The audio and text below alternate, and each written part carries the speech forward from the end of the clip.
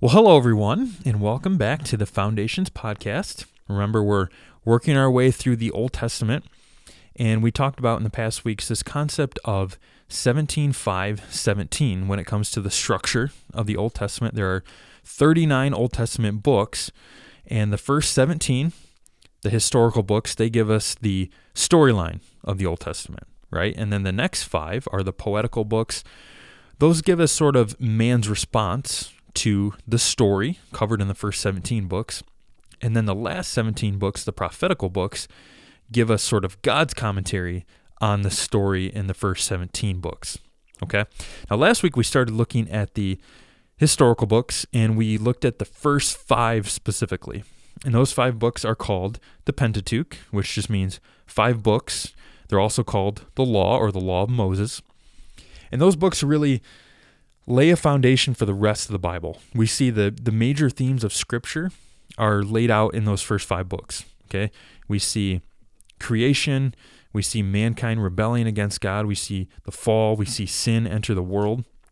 But already in Genesis 3:15, God promises to bring redemption, to bring salvation through the offspring of the woman. And God begins to enact that plan of salvation by making promises to Abraham, and then ultimately to his descendants as well, the Israelites. And really, these first 5 books answer the question, how can a perfect God dwell in the presence of sinful men? That's what they're seeking to answer. These books give us the terms by which Israel can dwell in the promised land with God in their midst and be blessed. But if they aren't faithful to those terms, to the covenant that they've made with God, they're going to face judgment. So whether or not Israel is faithful to the covenant with God will really drive the rest of the Old Testament story. So keep that covenant in mind. Those first 5 books give us the foundation for the rest of the story. Now this week I want us to look at the next 12 historical books, the rest of the historical books. That's from Joshua through Esther. Okay, now we obviously won't have time to go into details about every book because there's 12 books here, but remember that the first 5 historical books, the Pentateuch, give us the terms of the covenant. Okay. Then the next 12 historical books from Joshua to Esther, like we said, in these books we're going to see whether Israel's actually faithful or not to that covenant. Okay. So the first 5 books give us the covenant. Now these books are going to show us how well or how poorly Israel does in staying faithful to that covenant. Now another part of the story to keep in mind here is remember God's promises to Abraham. Okay, God promised Abraham many descendants, which was fulfilled in part, at least, in the first 5 books. We see Israel becomes a nation. Then God also promised Abraham land, but at this point in the story, Israel's not in that promised land yet. And then God promised to bring a worldwide blessing through Abraham's descendants, and that has not yet happened. So we want to keep those promises in mind. After those first 5 books, we're left wondering, how is God going to fulfill those promises to Abraham? So we have a couple different tensions here. One is, how will God fulfill the promises he made to Abraham? And another one is, will Israel be faithful to the covenant or to the law that God made with Israel through Moses? Now, just a quick note on the structure of these 12 historical books from Joshua to Esther. They don't all advance Israel's history, Israel's story, per se. They have sort of a pattern that they follow. So the pattern is you have 2 books that advance the story, and then you have 1 book that sort of gives a spotlight on something going on during that time.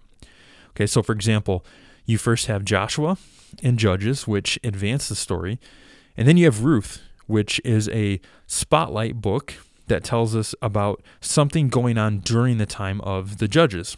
Okay, it doesn't really advance the storyline per se, but it gives us another perspective of something going on during that time. Then you have Samuel and Kings. So remember 1st and 2nd Samuel and 1st and 2nd Kings and 1st and 2nd Chronicles. Those books were originally each 1 book, but they were later split into 2 scrolls because of their length. They're longer books. So you have Samuel and Kings. Those advance the story of Israel. But then you come to Chronicles. And Chronicles covers a lot of the same history as 1st and 2nd Kings, but it does so with a little bit different perspective. Then you come to Ezra and Nehemiah, which again advance the story of Israel. But then you have Esther, which is a spotlight on a story that happened during the time of Ezra.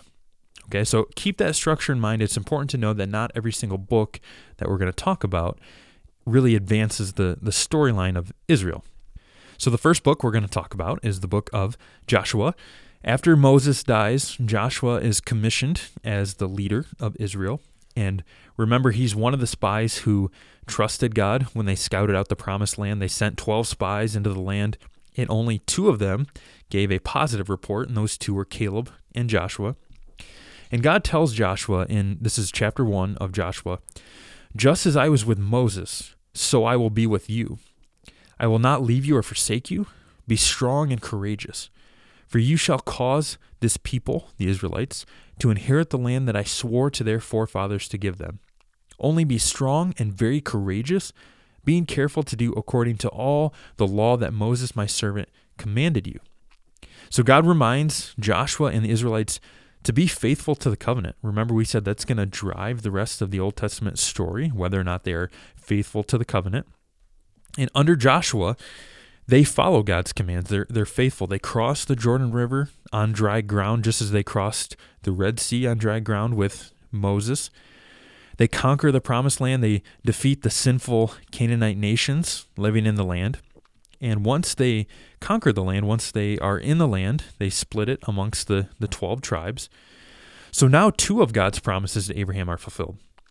Israel is a large nation, so Abraham has many descendants, and they're dwelling in the land promised to Abraham. They're dwelling in the promised land. So it seems like worldwide blessing is just right around the corner. Things are going well. But if Joshua records victory, the book of Judges, which comes next, records defeat. It records Israel's repeated failure to keep the covenant. Judges chapter 1 tells us that Israel fails to completely remove the Canaanite nations from the land as God had commanded them. And so the people start to fall into idolatry. They start worshiping gods, little g gods, of the other people in the promised land. So they fall into these cycles of sin where Israel turns away from God, they turn to idols, and then God, in response, hands Israel over to oppressors. Different nations come and oppress Israel. Israel suffers, and they then cry out to God to save them. And so then God will raise up a deliverer or judge to save them. Now, they're called judges, but remember, they rarely do any legal ruling or judging. They're really more like military leaders, in a sense. One of the most well-known judges would be Samson. Now, these cycles of sin continue, and they're not just cycles. It's actually sort of a downward spiral for Israel as their sin becomes more and more out of control. And finally, the book concludes in chapter 21 with the words, "Everyone did what was right in his own eyes." This is really a low point in Israel's history, one of numerous low points in Israel's history. But in the midst of this darkness, the next book, Ruth, shines as a bright spot. Now remember, this book takes place during the time of the Judges, so it doesn't really advance the storyline per se. It's not new history, but it tells us something that's going on during this time. So when there's seemingly no faith to be found in Israel, Ruth, who is a Moabite woman, demonstrates her faithfulness. And because of that faithfulness, she's included in the line of David and of Jesus. She's an ancestor of David and Jesus. So we start to see that God's promise to Abraham of bringing a blessing to the whole world is being fulfilled here. We have a Moabite woman, Ruth. She's not an Israelite, but she's being included in the people of God. And she's actually listed in the genealogy of Jesus in Matthew chapter 1. Then we come to 1st and 2nd Samuel, and these books, which were originally one book, give us the story of how Israel came to have a king. And this story begins with Samuel, who was the last of the judges. And Israel really begins to cry out for a king. They want a king to rule them like the surrounding nations. We see that in 1 Samuel chapter 8. And Samuel is upset by this. But God tells him in 1 Samuel 8:7, "Obey the voice of the people in all that they say to you, for they have not rejected you, but they have rejected me from being king over them." So Israel has rejected God as their true king. God is supposed to be their king, but they long instead for an earthly king. Then we come to Saul, who is anointed as the first king of Israel, and he initially shows promise, but much like Adam and Eve and Israel in general, he rejects God, he takes matters into his own hand, and he is eventually rejected by God as king. So then God raises up David to be king, but before becoming king, David had been persecuted and harassed by Saul, but through all of that, David trusted God. And God actually calls David a man after his own heart. So then Samuel anoints David as the second king of Israel, and God makes a promise that David will have an offspring who will sit on the throne of his kingdom forever. Okay, keep that promise in mind. That's going to be important. This promise tells us that God's promise to Abraham of a worldwide blessing will now come through David's descendant, this king. But we see pretty clearly that it won't be fulfilled through David himself, because David falls into adultery with Bathsheba, and then to make matters worse, he murders her husband Uriah to take her as his own wife. But God's promise to David is not withdrawn. Okay, but it's clear that it won't be fulfilled through David himself. Then we come to 1 and 2 Kings, and here we see David's son Solomon becomes king, and he is initially committed to God, and he builds a temple for God's presence to dwell in. Remember, previously, God dwelled with Israel through the tabernacle, which was a tent-like structure, sort of a portable temple, you could say. So Solomon builds a permanent temple in Jerusalem, and everything seems to be going well. This is kind of a high point for Israel. But then Solomon takes many wives, he falls into idolatry, and he turns his back on God. And under Solomon's son, Rehoboam, Israel splits into two kingdoms. This is in 1 Kings chapter 12. There's now a northern kingdom of Israel, which has 10 tribes. They retain the name Israel because they have a majority of the tribes. And there's a southern kingdom called Judah, because Judah is the larger of the two southern tribes. And really, the rest of 1 and 2 Kings describe the various kings of Israel and of Judah. Now, all the kings of Israel are evil, every single one. Judah at least has a few good kings, but in both cases, for both Israel and Judah, because of their sin, they're taken into exile. Okay, remember we said that Israel would face punishment if they weren't faithful to the covenant?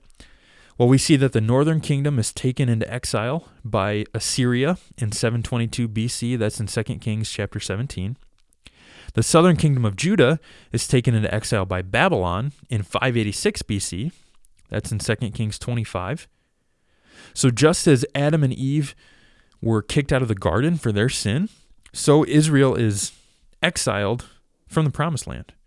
It seems like at this point things are kind of moving backwards regarding God's promises. Okay, Israel's no longer in the promised land, and they're subject to foreign nations, which means David doesn't have a descendant on his throne. But then we come to 1 and 2 Chronicles, and these are our spotlight books. Remember, these were originally one book, just like Samuel and Kings. And Chronicles covers much of the same history as Kings, as 1 and 2 Kings, but they cover it in a different way.